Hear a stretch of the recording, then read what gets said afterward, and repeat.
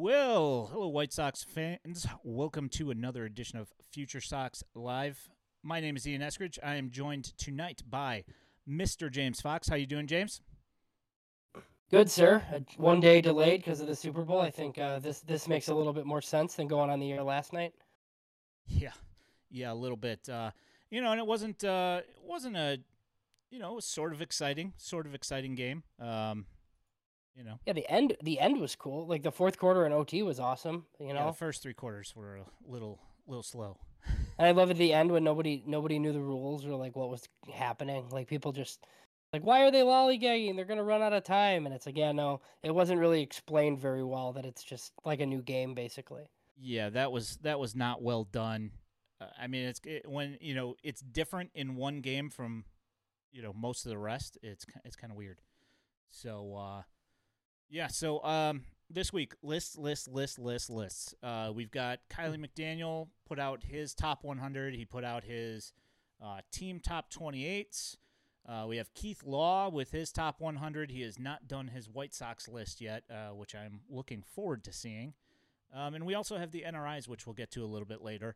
Let's just hop in on the Kiley McDaniel top 100. Mm-hmm.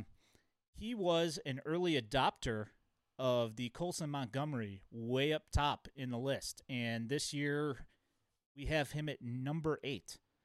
And he mentions that he might be a third baseman, but he's fine where he's at. They just let him do his thing, and he comped him to Gunnar Henderson. Your thoughts on his placement? Yeah, so I mean, Kiley's always like kind of been the high guy on Colson, and he kind of just like talked about how stupid the whole thing was, like that he was a 19-year-old. Now he doesn't think it's dumb in every case, right? And I think even like recently he was on with Connor McKnight this weekend, and he brought up like Blake Rutherford. It's like a good example of an overaged California prep kid who scouts have seen for 3 years, chewing up high schoolers, that didn't really project very well. But like Colson wasn't that. He was late onto the prospect circuit for baseball. He was a basketball kid. He played football. He played multiple sports. So, 19 is 19, right? But he was like a young 19 with like a lot of growth still, and he played in Indiana. So, yeah, that was one it looks like the White Sox got right. Kiley liked him even then. I remember like on ESPN, like him talking about that pick that night, thinking it was a good one.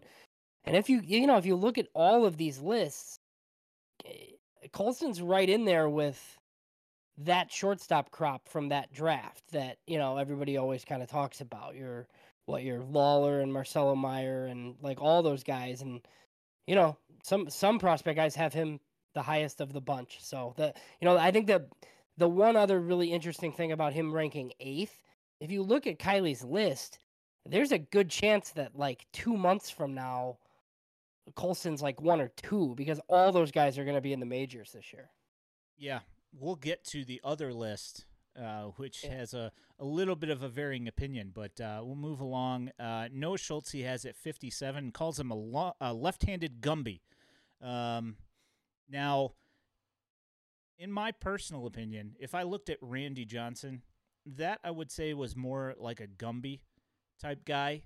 Mm-hmm. To me, Noah Schultz looks like a normal guy, just really, really massive.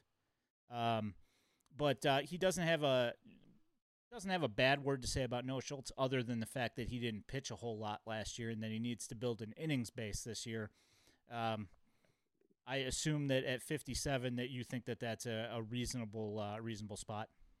Yeah, and I think a lot of people have said like similar. I know Jim Callis has been kind of all over the place recently on podcasts and stuff, just kind of talking about if like Noah Schultz is the best left-handed pitching prospect in baseball at midseason, like none of us should be surprised. Like it's all about innings. I mean, he's got to get to 70 innings or so, but I don't really think anybody cares like whether he gets hit, where he pitches, any of that. It's just like, cause he's going to be filthy wherever he is. He just needs that innings load. So yeah, pretty interesting. The 2 times the White Sox have decided to, splurge on a prep guy in the first round, it's seemingly working out okay for them lately. Yeah, it definitely seems that way. I mean, I can't, I don't know. Every time I've seen the kid pitch, he's been amazing. So I'm very happy at where he's ranked, given the fact that he's only thrown 27 innings in the in his pro career so far. What's up, 904? How you doing?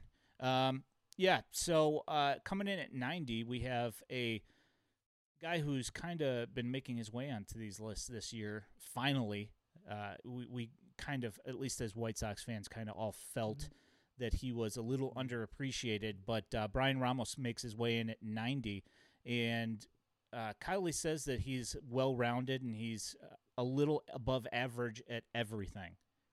And I can see where you would, where that would be your, assessment of what he does. It's not like, I would say probably his power is probably his calling card, but he plays a good defense and he does have a decent bat to ball. Your thoughts on Ramos? Yeah, I think he's always been young for the level. That's good. I do think more power will come. I mean, look, the biggest knock has been he's hurt like a lot, like quite often, and it's nothing bad. He gets nagging injuries and he misses time, and hopefully he gets to Charlotte this year pretty quickly, and then I would say that we'll see him if he does good in the minors, just because he's on the 40 man, and I guess the only other negative is that he hits right-handed, right? And it's not that big of a deal, but that's like the one thing. But yeah, I mean, he's worked his way up onto this list. We'll get into Keith Laws, but he's on that one. He's been on some other ones in the past. I think not. He's never been on at Pipeline, but he's been right in this range, like in the system. My guess is just people getting some eyes on him in the Arizona Fall League might have changed some opinions a little bit. Yeah, I asked Callis last year about why Ramos hadn't made it on the top 100 yet. So we got a question here. It says, is there anything that he absolutely excels at that will project as his way to make it up to the majors? I mean, I would have to say it would probably be a combination of defense and power, huh?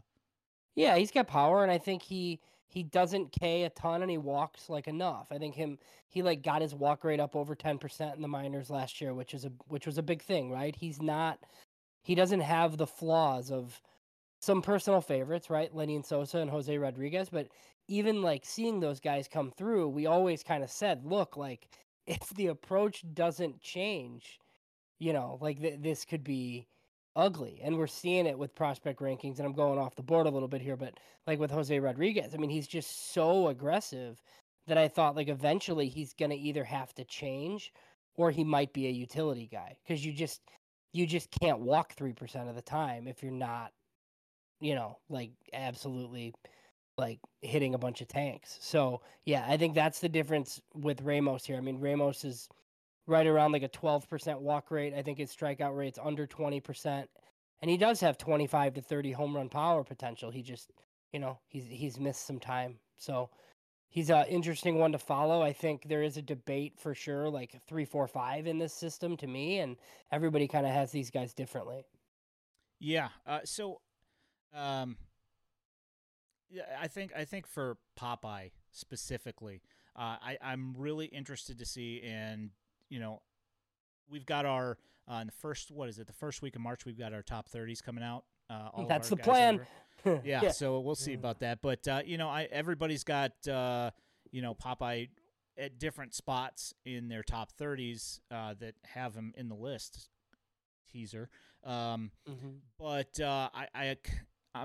this is going to be like the first year in 2 years that he's starting healthy in a season.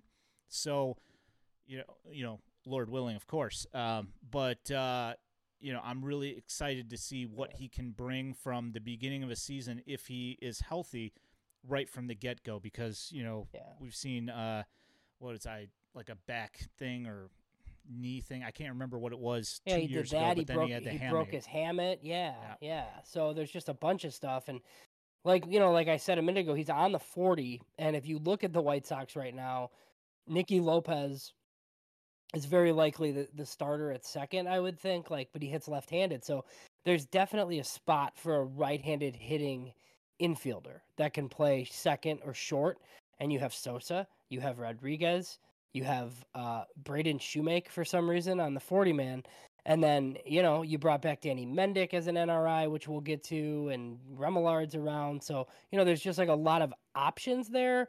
But Rodriguez is on the 40, and he's probably going to stay on the 40 because, I don't really, think that they'll dump him unless they traded him for something. So, Yeah. who knows? I mean, look, he has I hate, you'll learn this, Ian, if you haven't really listened to me a ton. I hate spring training battles. I despise it because, I think, the stats and stuff are meaningless. Like, winning a job in spring training to me is absolute nonsense. But if he hits, 480 or something, maybe he's their utility guy. Who knows? Yeah, I'd say probably the only way that I actually think spring training battles matter is if you have two guys that you don't expect to do anything fighting for a position that you just need filled.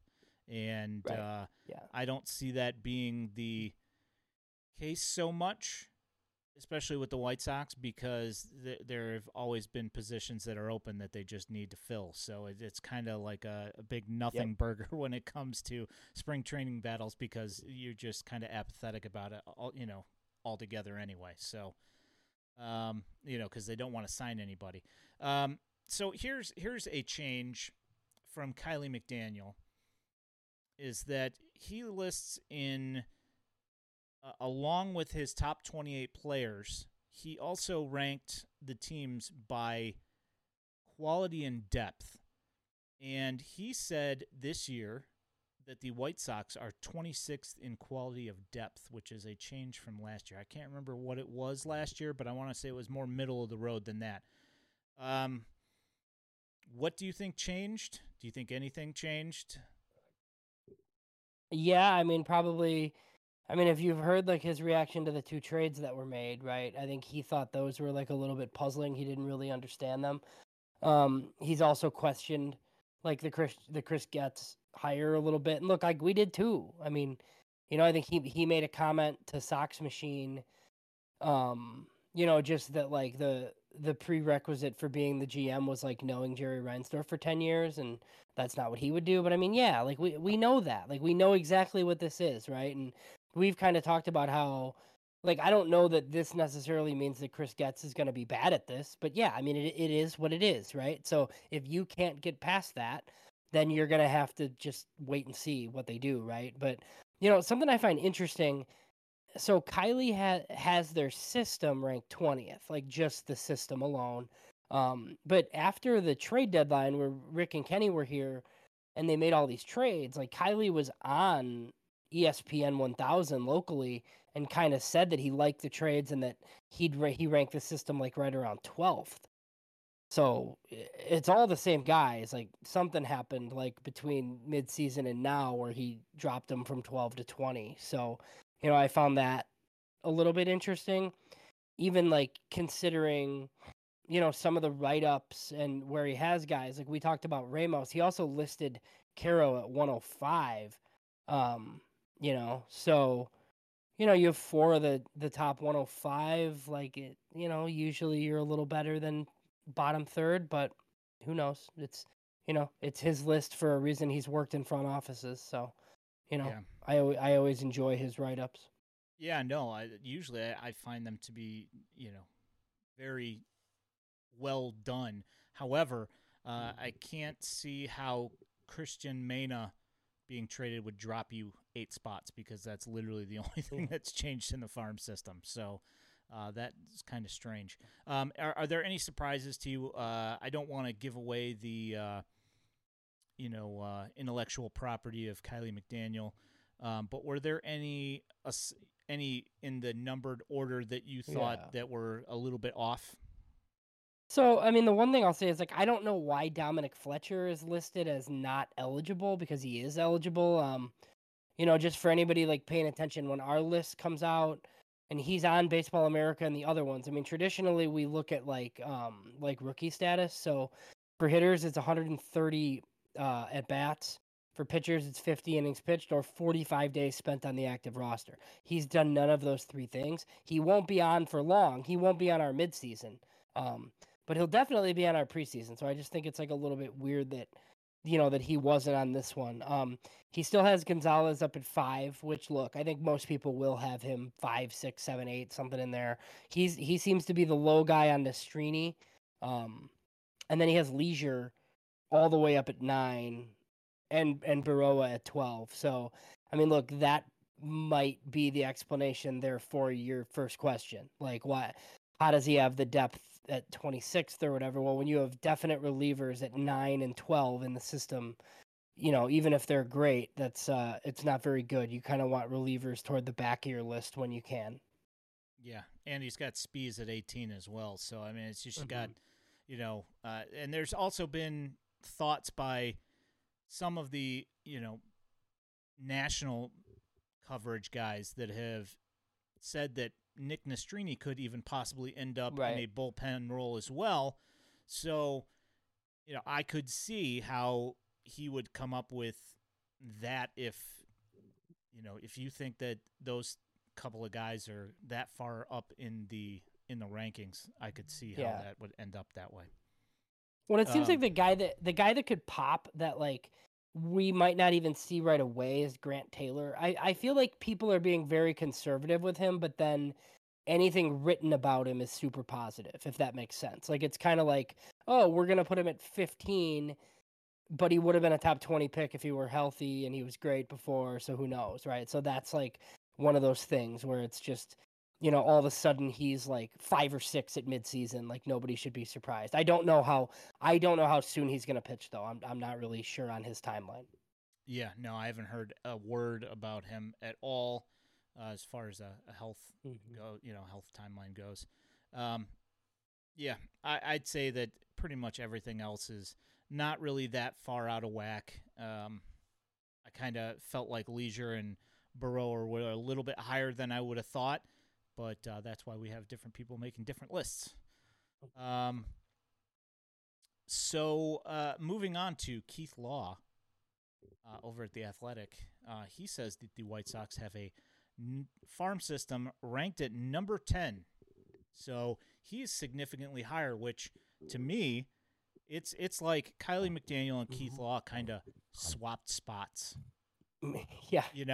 Because it is now, kind of interesting. Now you look and Keith Law has 5 White Sox in the top 100, which before, Kiley McDaniel was the one who was higher on White Sox prospects. So my head's kind of swimming when it comes to this whole thing. I'm not expecting Keith Law positivity on the White Sox ever. Well, and the thing that I find interesting too is that Keith, I think, is pretty good on position players. I think he's had a lot of high profile misses on pitchers, and I think he would admit it. Like, I think he knows. Like, he looks for certain stuff in pitchers. He just wants big, strapping dudes that look the part, that have good deliveries, and that's pretty much what he ranks. I mean, he notoriously was super low on Sale, and he even talks about it occasionally. Like, look, he just would rather be wrong, and have a guy be great than, think that a guy's gonna be good and, be wrong the opposite way. He's totally fine with being wrong, like, if a guy ends up being awesome. So, but his hitter evals, I've always thought were pretty good. So having 3 of the top 70's pretty good, regardless of where he has Colson Montgomery, which has been a lot of questions for me this week from people. Yes, and if you have not seen Keith Law's top 100, he has Colson Montgomery ranked at number 42.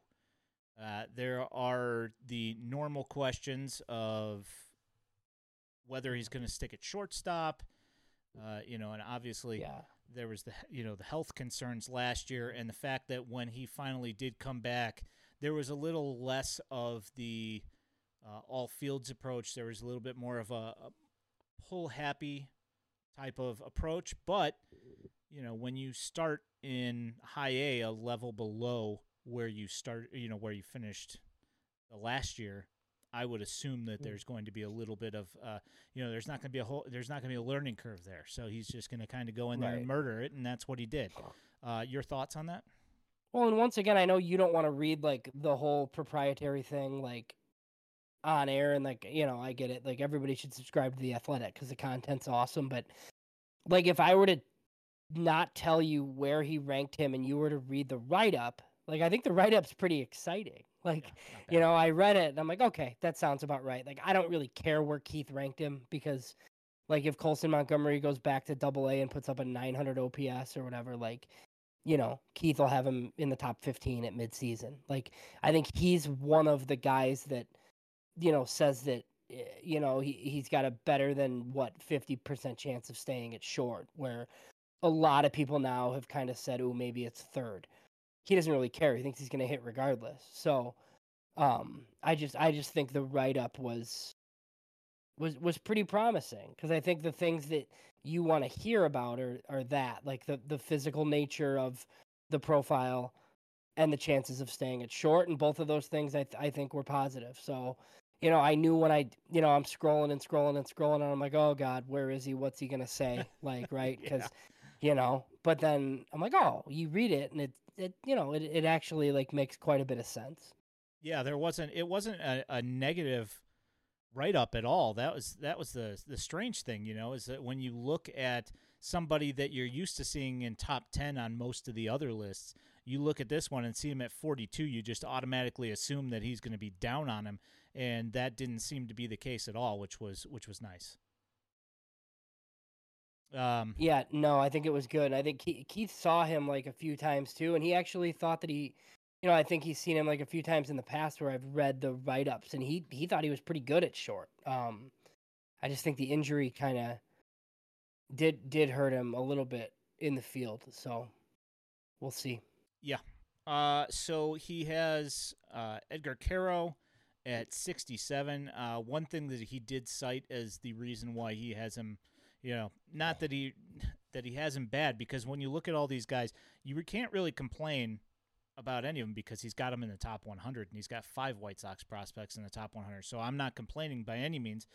Just the one thing that he did mention was that in Double-A last year, Caro struggled with the power numbers, and you could certainly bring up the fact that the Angels skipped High A altogether and just moved him up to Trash City last year, which is just was kind of I was pretty shocked when I saw that he had just bumped straight through.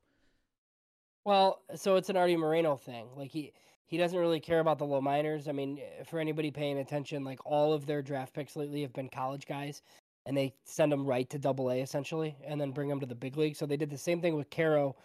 Caro hit, I think it was 17 homers the year before in Low A, not even like High A. So they skipped him from Low A to Double. And look, he held his own. He had a 105 WRC plus in Double-A. He just, he wasn't hitting for the power that he hit for. And look, like when you're the White Sox, like it's weird, right? If you trade for him, we had this debate on this show, with me and Mike and some others. Like, like when they acquired him, I didn't know if they'd send him to Winston or not. And I don't know. Like, I don't know if you can't do that because of like the psyche of a guy that you're telling is going to be your catcher of the future, right? But they kind of left him at Double. The one thing I would do now, though, is I would leave him in Double-A with Birmingham. I really hope that happens. I think it will, just because of like seeing the way this roster is very likely to shake out with Corey Lee and Hackenberg and Perez probably all in Charlotte. Caro should go to Double-A until he forces his way to Triple, and then you kind of clear some of those other guys out. But I think the big thing with Caro and like looking at other people's rankings, tell me if like you think this makes sense. Like if you think he can catch, like for sure, like I think he's probably a top 100 guy, because he's he's a switch hitter, controls the strike zone regardless of like where or how much power he has. It's really a question of whether or not he can catch. Now, if you think he's like a first baseman or he can't catch for sure, then then he's not. He might not even be a prospect at that point. But so a lot of it does hinge on him catching and whether the evaluator thinks that that's like something that he's going to remain doing. Yeah, that's especially a thing when you look at Caro and you try and project his power, and you think that it's probably going to be somewhere between 15 and 22 home runs, somewhere around there, if, in the major leagues, at any point in time. Also, there's been thoughts that maybe he put on a little bit too much weight last year, and that was kind of hindering his, defense behind the plate, which is also a thing to consider. So, I mean, also another thing to mention about the Angels is Nolan Chanuel was drafted last year, had something like 35 at bats in the minor leagues, and then was taking at bats with the Angels big league club in a playoff run, nonetheless. And Zach Neto did the same thing the year before. So bizarre. It's 904 says Birmingham likely curbs his power numbers as well, but it's not great. Going to Truist, absolutely. So he did I think he only hit 5 in Double-A with the Angels too, though, I believe, right? Yeah. I think it was something similar. Yeah, okay.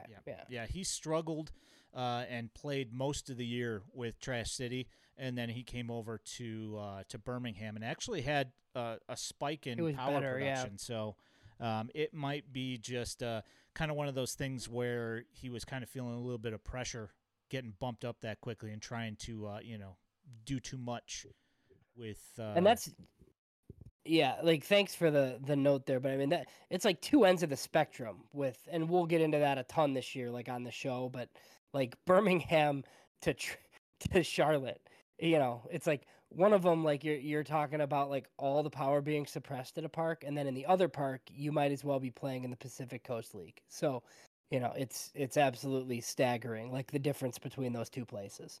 Yep. So Ramos comes in at 69.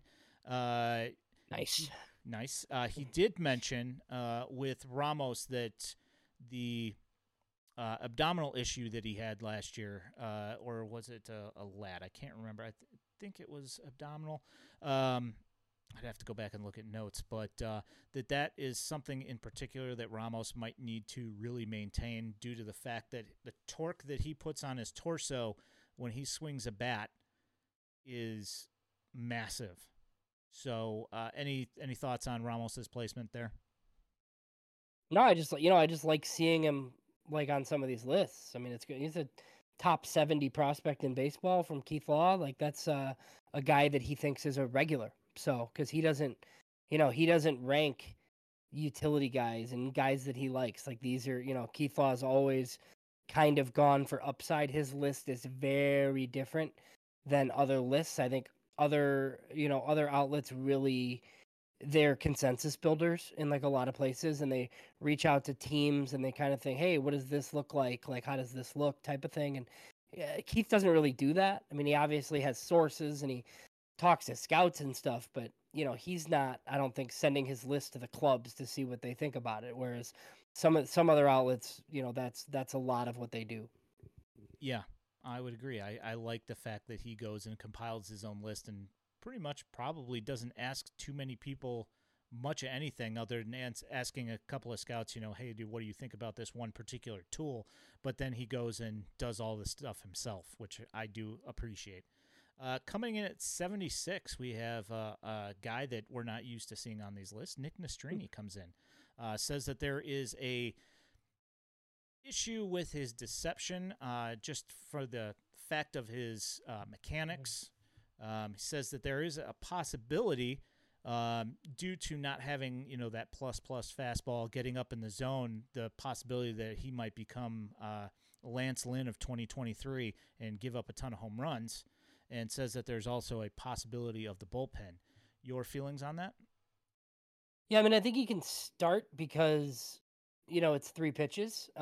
It's probably a plus change and a plus slider he puts in his write-up. So, I mean, it's fastball command, right? I mean, Nick Nastrini's gone periods of time where he's walked 5 or 6 guys per 9. That's clearly not going to work.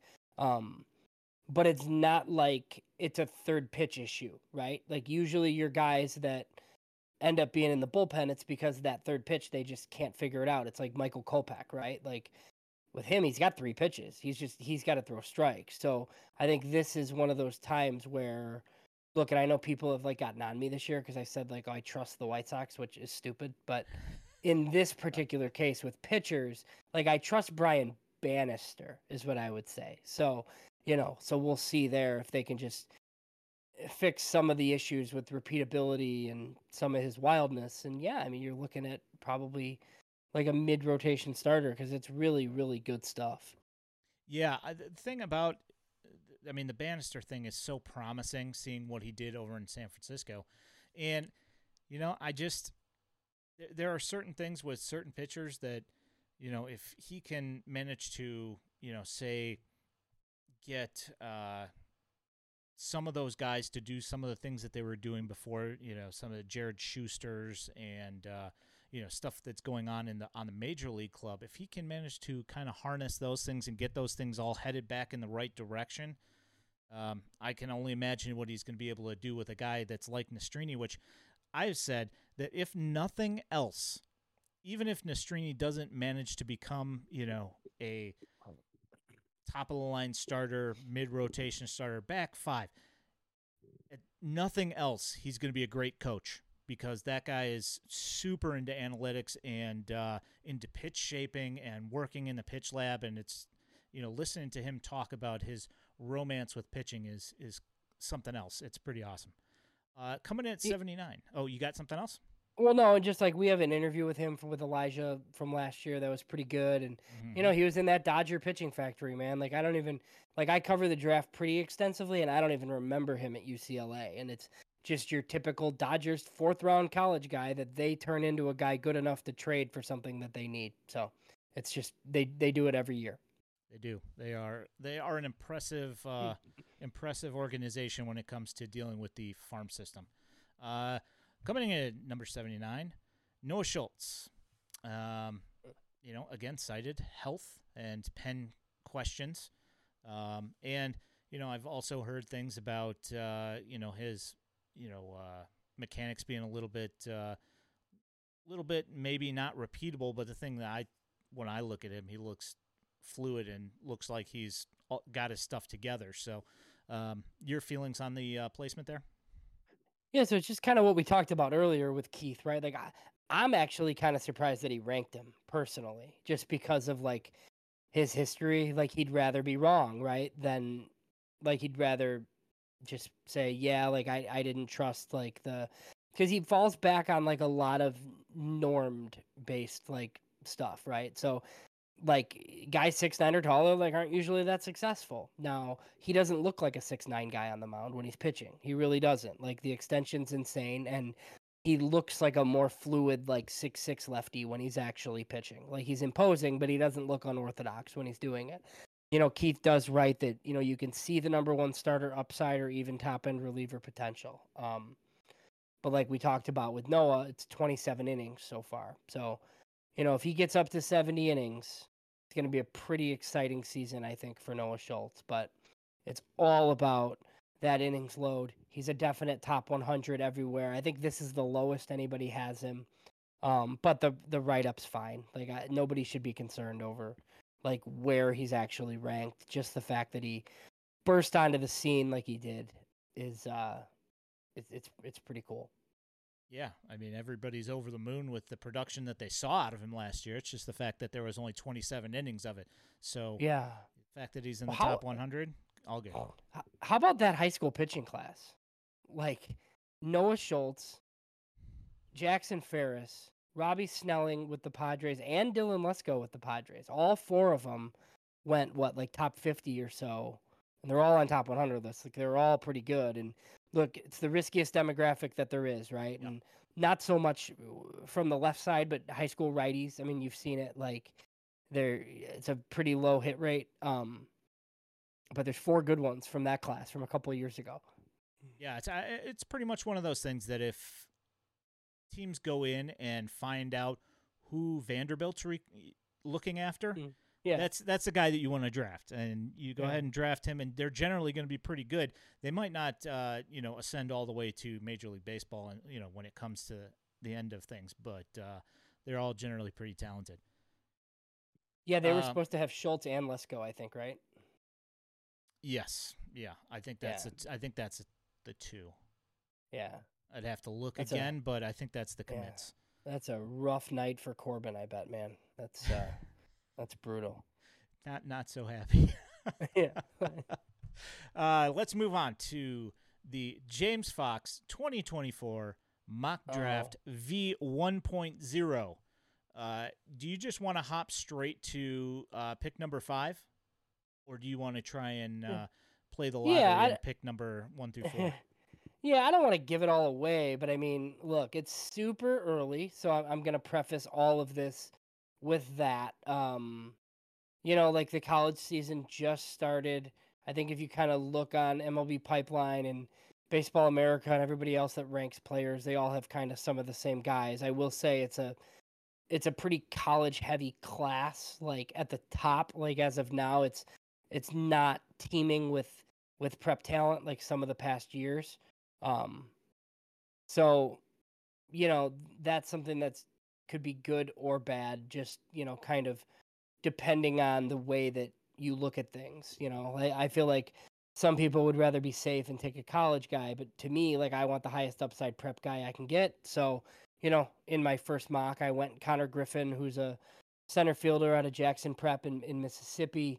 He's 6'4", 205-pound outfielder. He can definitely stay in center field. He reclassified from 2025 or from the 2025 class. So he's super young. So, just like toolsy center fielder, hits right-handed. That's the way I chose to go. I know that the White Sox have been in to see him. It would be Warren Hughes again, Ian. I put that in my article. Warren got, That's their I guy. think, Warren got 4 of the first 5 picks last year. I think it was more coincidence than anything, but he's down in that Mississippi, Louisiana area. So he would get another one here if I'm correct a few months from now. Yeah, and just for people that don't know much about him, this guy plays center field. He can also play third base, shortstop. He pitches right-handed. He's got up to a 95-mile-an-hour fastball. He throws from center field. He's been gunned at like 97 out of center field, throwing back into the infield.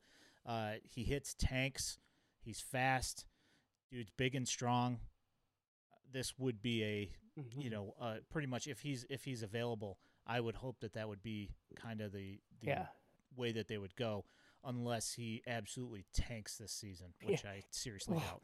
Well, and I know like people are like again with the trusting of the White Sox thing, right? But like if Mike Shirley wants to take a high school guy, I think I'm going to let him at this point, like based on the two guys that we've been kind of talking about all night, right? And Colson Montgomery and Noah Schultz. Spill all the beans. I don't have all the beans. I know that they've been in to see him, but that's kind of it. I mean, everything I know I put in the article.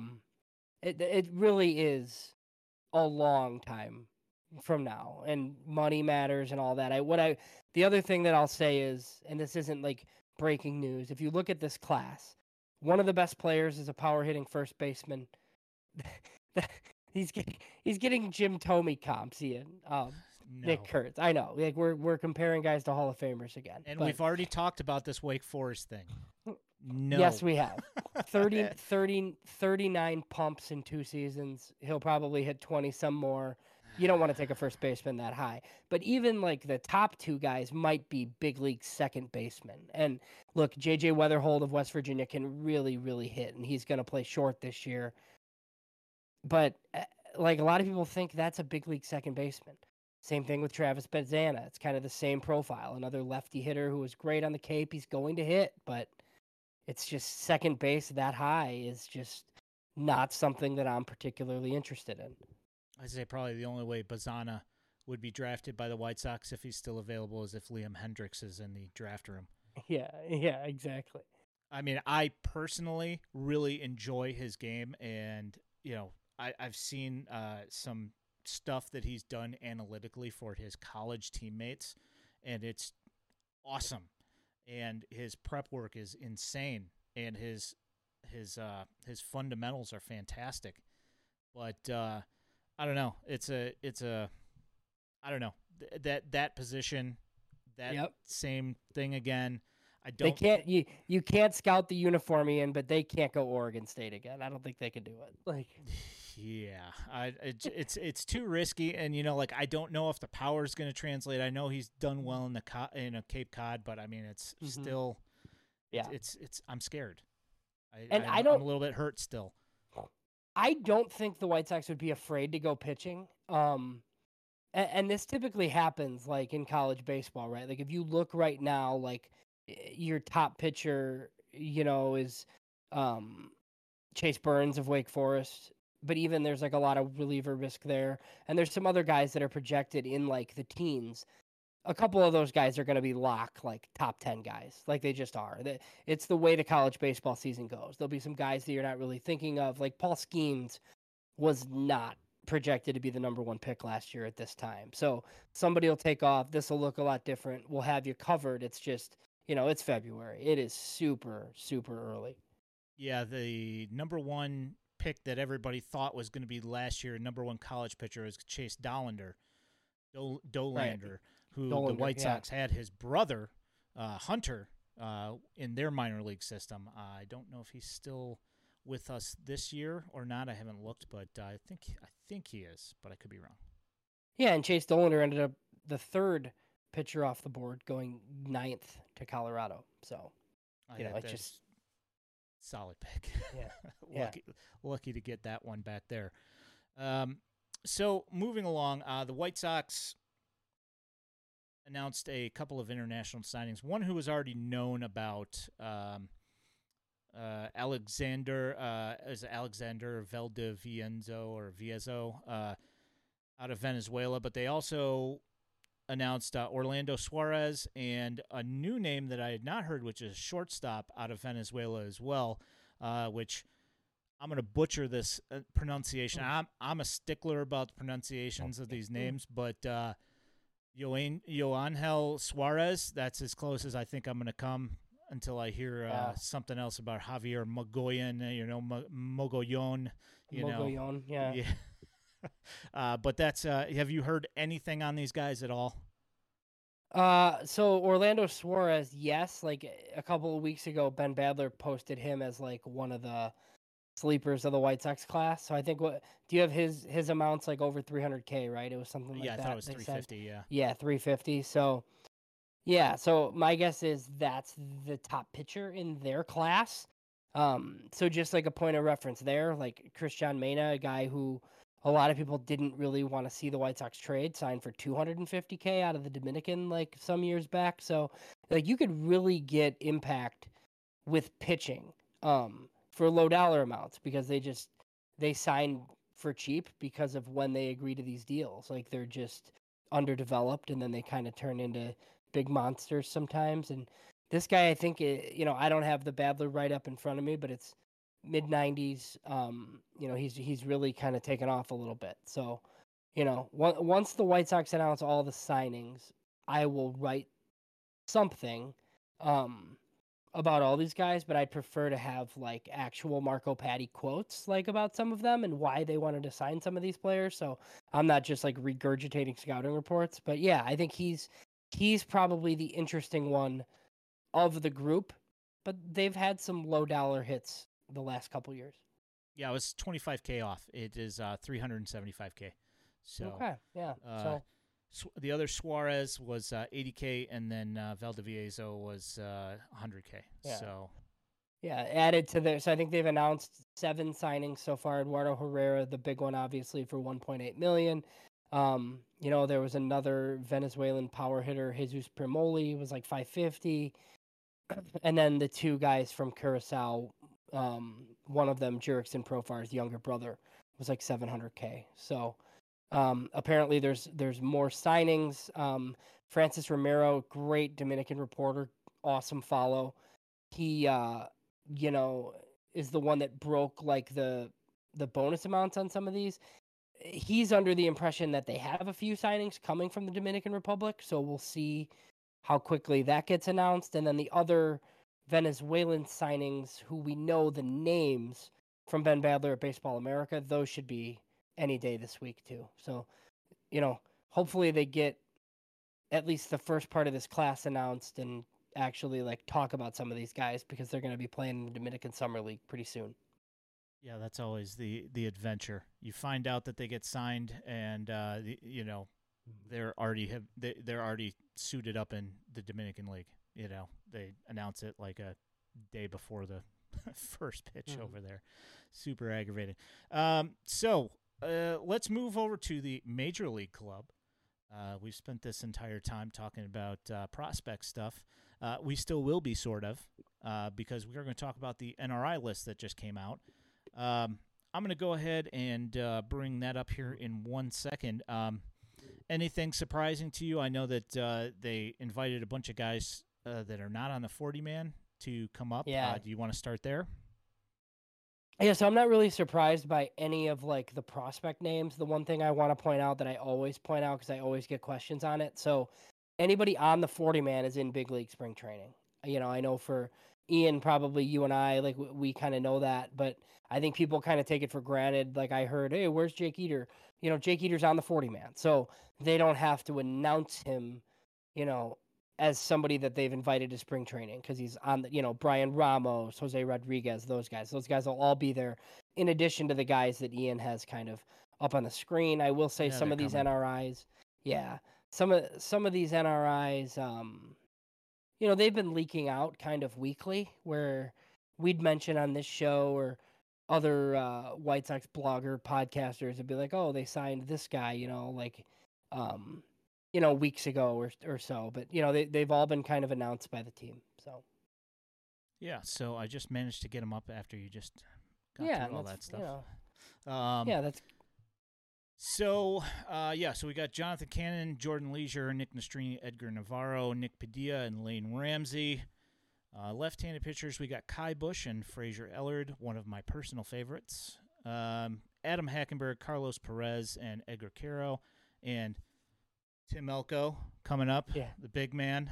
Colson Montgomery and Zach Remillard. I know Tim Elko, Beef's a big fan of Tim Elko and really he wants him to play in Charlotte all this year because he's hoping to see him hit 50 home runs in Charlotte, which would be hilarious. But I could stand seeing him do a little bit of that up with the White Sox personally. But that's the what number will be higher, the number of home runs in Charlotte or the K rate in Charlotte? Because even in Birmingham, it's 35% in Birmingham. Yeah, and see, here's the thing, and I know that's been one thing that a lot of people have talked about, but if you have listened to interviews with him, he says that he doesn't want to take Ks, or he doesn't want to take walks because he feels that he's up there to do damage. So he's up there trying to put a hurt on the ball. And if that's the case, I'm there for it. I would love to see him go out there and put a hurt on the ball. And I can take the low walk thing. I think that there's going to be a little bit rework of the approach there, but I think he's got a pretty good bat to ball skill. So I don't think that it was the fact that he was just way overmatched when he went to Birmingham. I think it being his first full season and playing so many games, and meanwhile also starting to try and crush the ball all the time. That's probably part of the equation there. Yeah, and he played 3 levels, right? Didn't they start him in Canny? Yep. And it was A-ball was no match for Tim Elko. It was ridiculous. Yeah, he stopped playing there in June, I want to say, and the end of the year he was tied for home runs in A-ball still. So, that guy's got some nice power there. So moving to the other free agents that signed, you've got Justin Anderson, Joe Barlow, Jake Cousins, Chad Kuhl, and Jake Woodford. And you've got Chucky Robinson, which that one totally caught me out of left field. I was not expecting a Chucky Robinson signing. We also have a Danny Mendick sighting. He is back with the White Sox organization. Rafael Ortega, Mark Payton, Brett Phillips, and Kevin Pillar. Yeah. So I have an article about this up on the site.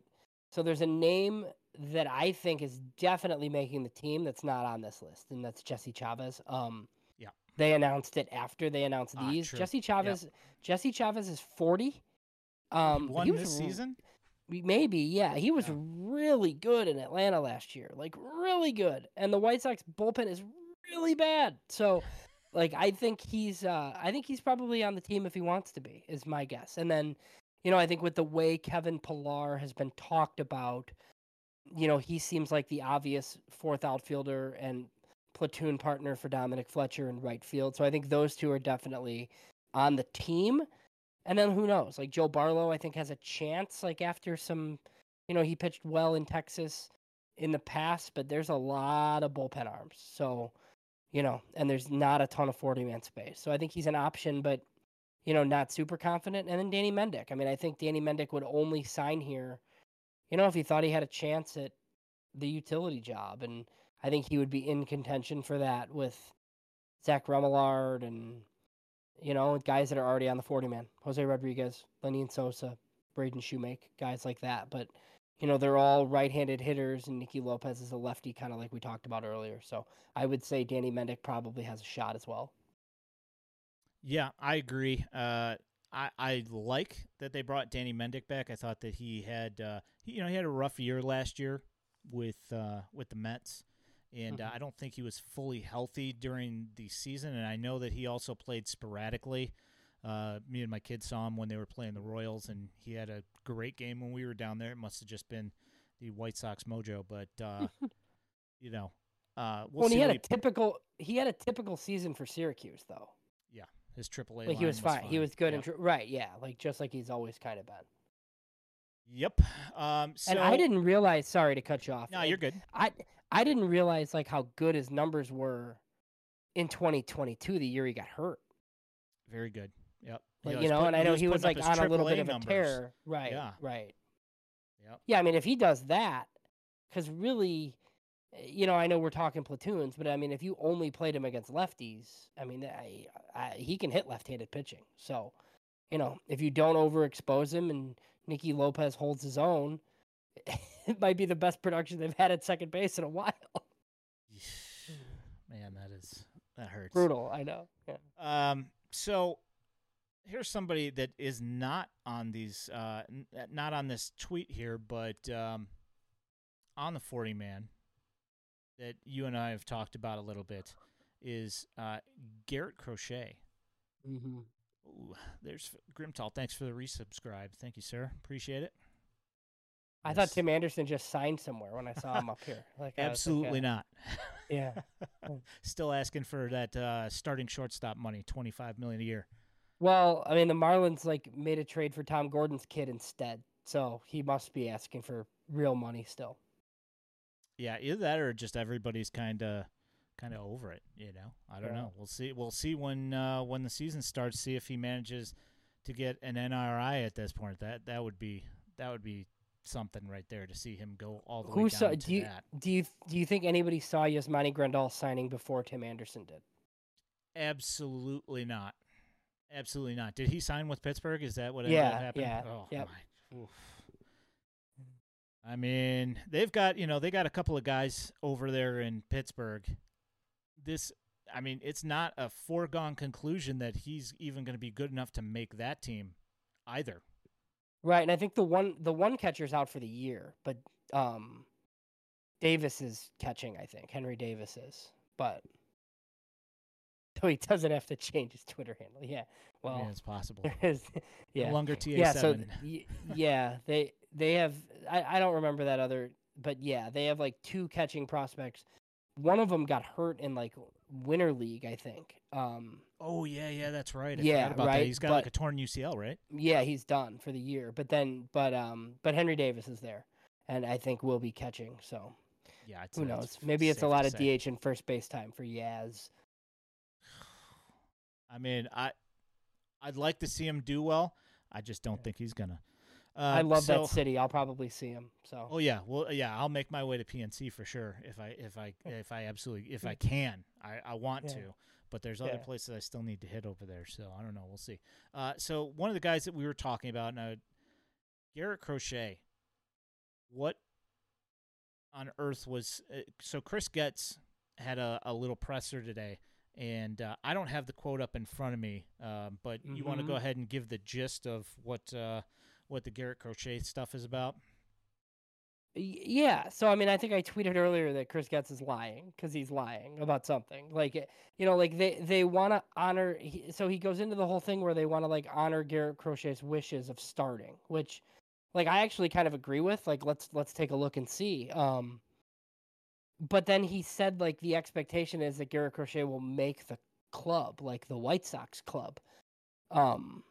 which doesn't make any sense, Ian. Like I don't like it's one or the other. Like either he's going into your bullpen in a high leverage role of some sort, whatever, and he's going to be on the White Sox, or he's going to be starting and it's got to be in the minors. I don't understand what they're talking about. I don't know if Getz was caught off guard, if he doesn't understand, if he's lying or what, on purpose. I don't get it. I don't understand at all. So I don't know what the best course of action is.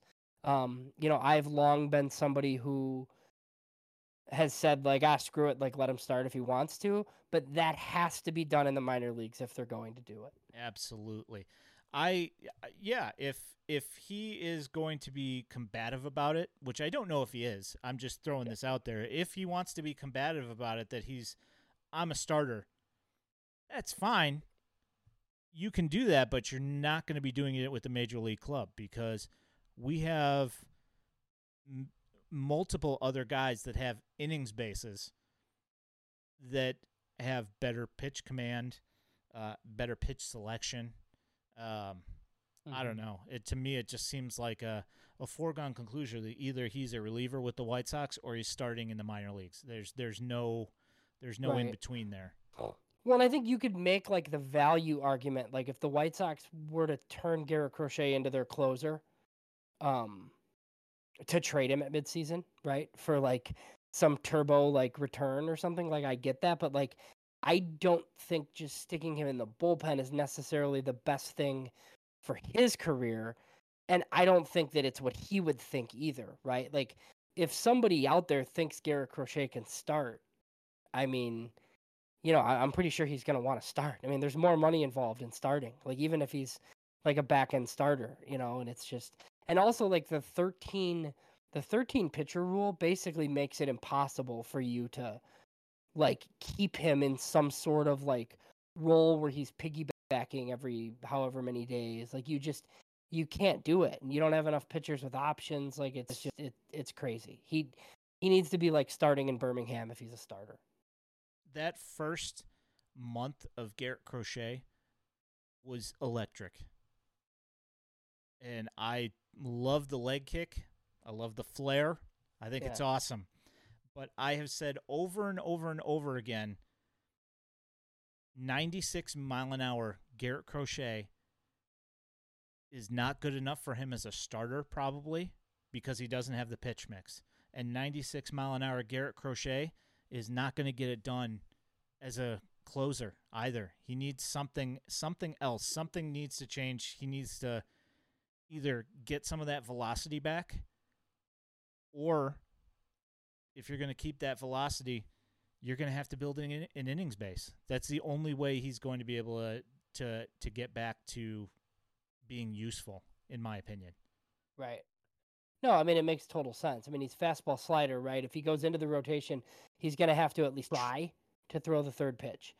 If he's in the bullpen, he's going to be fastball slider. And if the fastball's not 100, I just don't know that his stuff is good enough to, pitch in high leverage role. So completely understand. Look, Mike Shirley thought he was drafting a starter.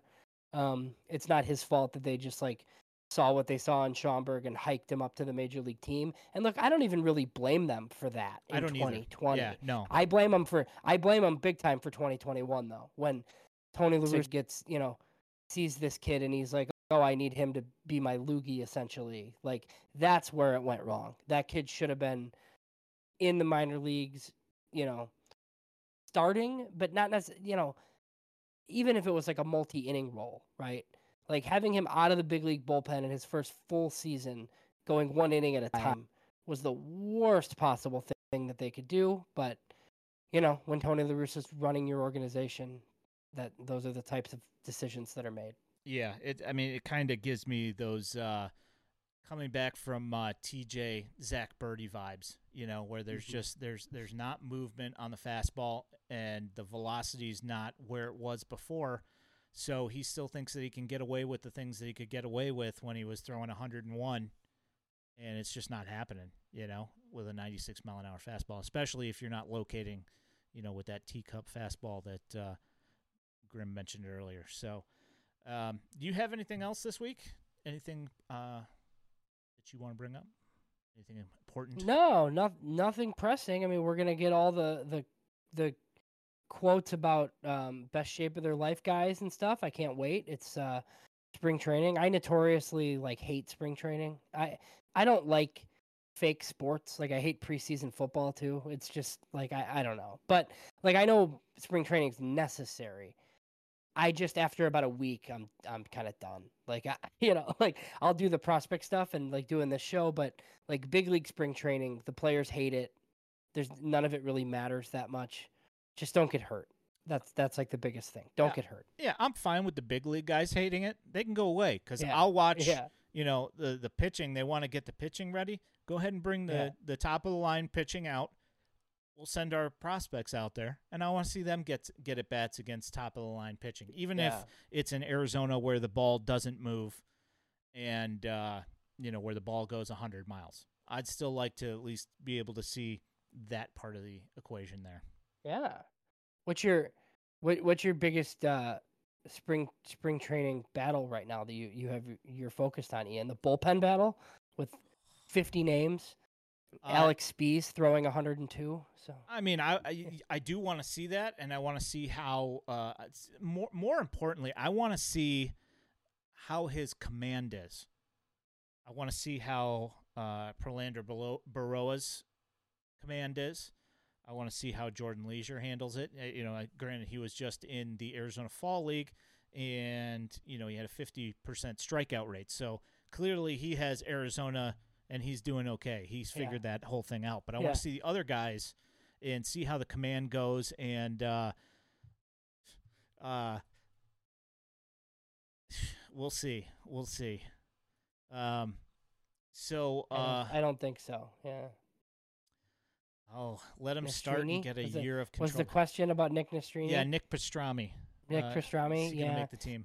So I kind of think all the prospects are going to start in Charlotte, even the relief prospects, like Leisure, Baroa, because I just think there's so many vets that they'll just have on the opening day roster that you could just discard quickly if they're bad, that they'll just kind of not screw around with it. Nastrini could be in the rotation, but they need Chris Flexen to start, just those types of little things where guys are just going to be there and pitching and playing. So yeah, it's I saw today Scott Merkin had his first mock opening day lineup or opening day roster, and I'm sure others will come out with it. Just a couple of small things, guys like Jimmy Lambert and Davy Garcia, both out of options. I always like to look at the guys with options because you got a Rule 5 guy on this team. So it kind of just maybe could help formulate your thoughts and opinions on who makes the team right out of the gate. Yeah, I would like them to be able to keep Davy Garcia as well. It's got some really nasty stuff, but I think that it's just one of those things that you have to limit exposure into the right spots and all that stuff until he kind of gets himself comfortable. Now, Leisure Alex Spees, he's got two options. Yeah, see now him. And Baroa, those guys I could see starting in AAA. I would be surprised if Leisure starts in AAA. But, I mean, stranger things have happened, and I don't know if I could handle a start of a Major League season without Chris Flexen starts, so I see where you're coming from there. FutureSox.net. James has got a bunch of content that he puts up out there, including coming up soon or is it out already? The mock draft. Did we put that one out? 7 o'clock Tuesday morning. All right, Tuesday morning. That one's coming out. So tomorrow morning. Yes, tomorrow morning. And then in a week and a half, we'll also have our top 30s hopefully coming out. We also, later on tonight, there'll be, actually tomorrow morning, there'll be another podcast. The Roundup will be coming out as well. So there's a bunch of stuff going on over there. My name is Ian Eskridge at Daily White Sox. He's James Fox, James Fox 917. FutureSox, at FutureSox on the Twitter. Head over. You can support us on Patreon if you feel like it. Also, you can find this in audio-only form. You can also find it in video form if you are so inclined on our YouTube channel. Please go and check that out, subscribe, and tell your friends about it. We'd appreciate that. You can find this podcast anywhere you like to get your podcast from. We thank you guys so much for coming and watching tonight and hanging out. If you have any questions, feel free to hop in the chat any time we're streaming and go ahead and shoot those questions over. We appreciate you guys. You guys have a great night, and we'll talk to you guys next week. Thanks. Bye.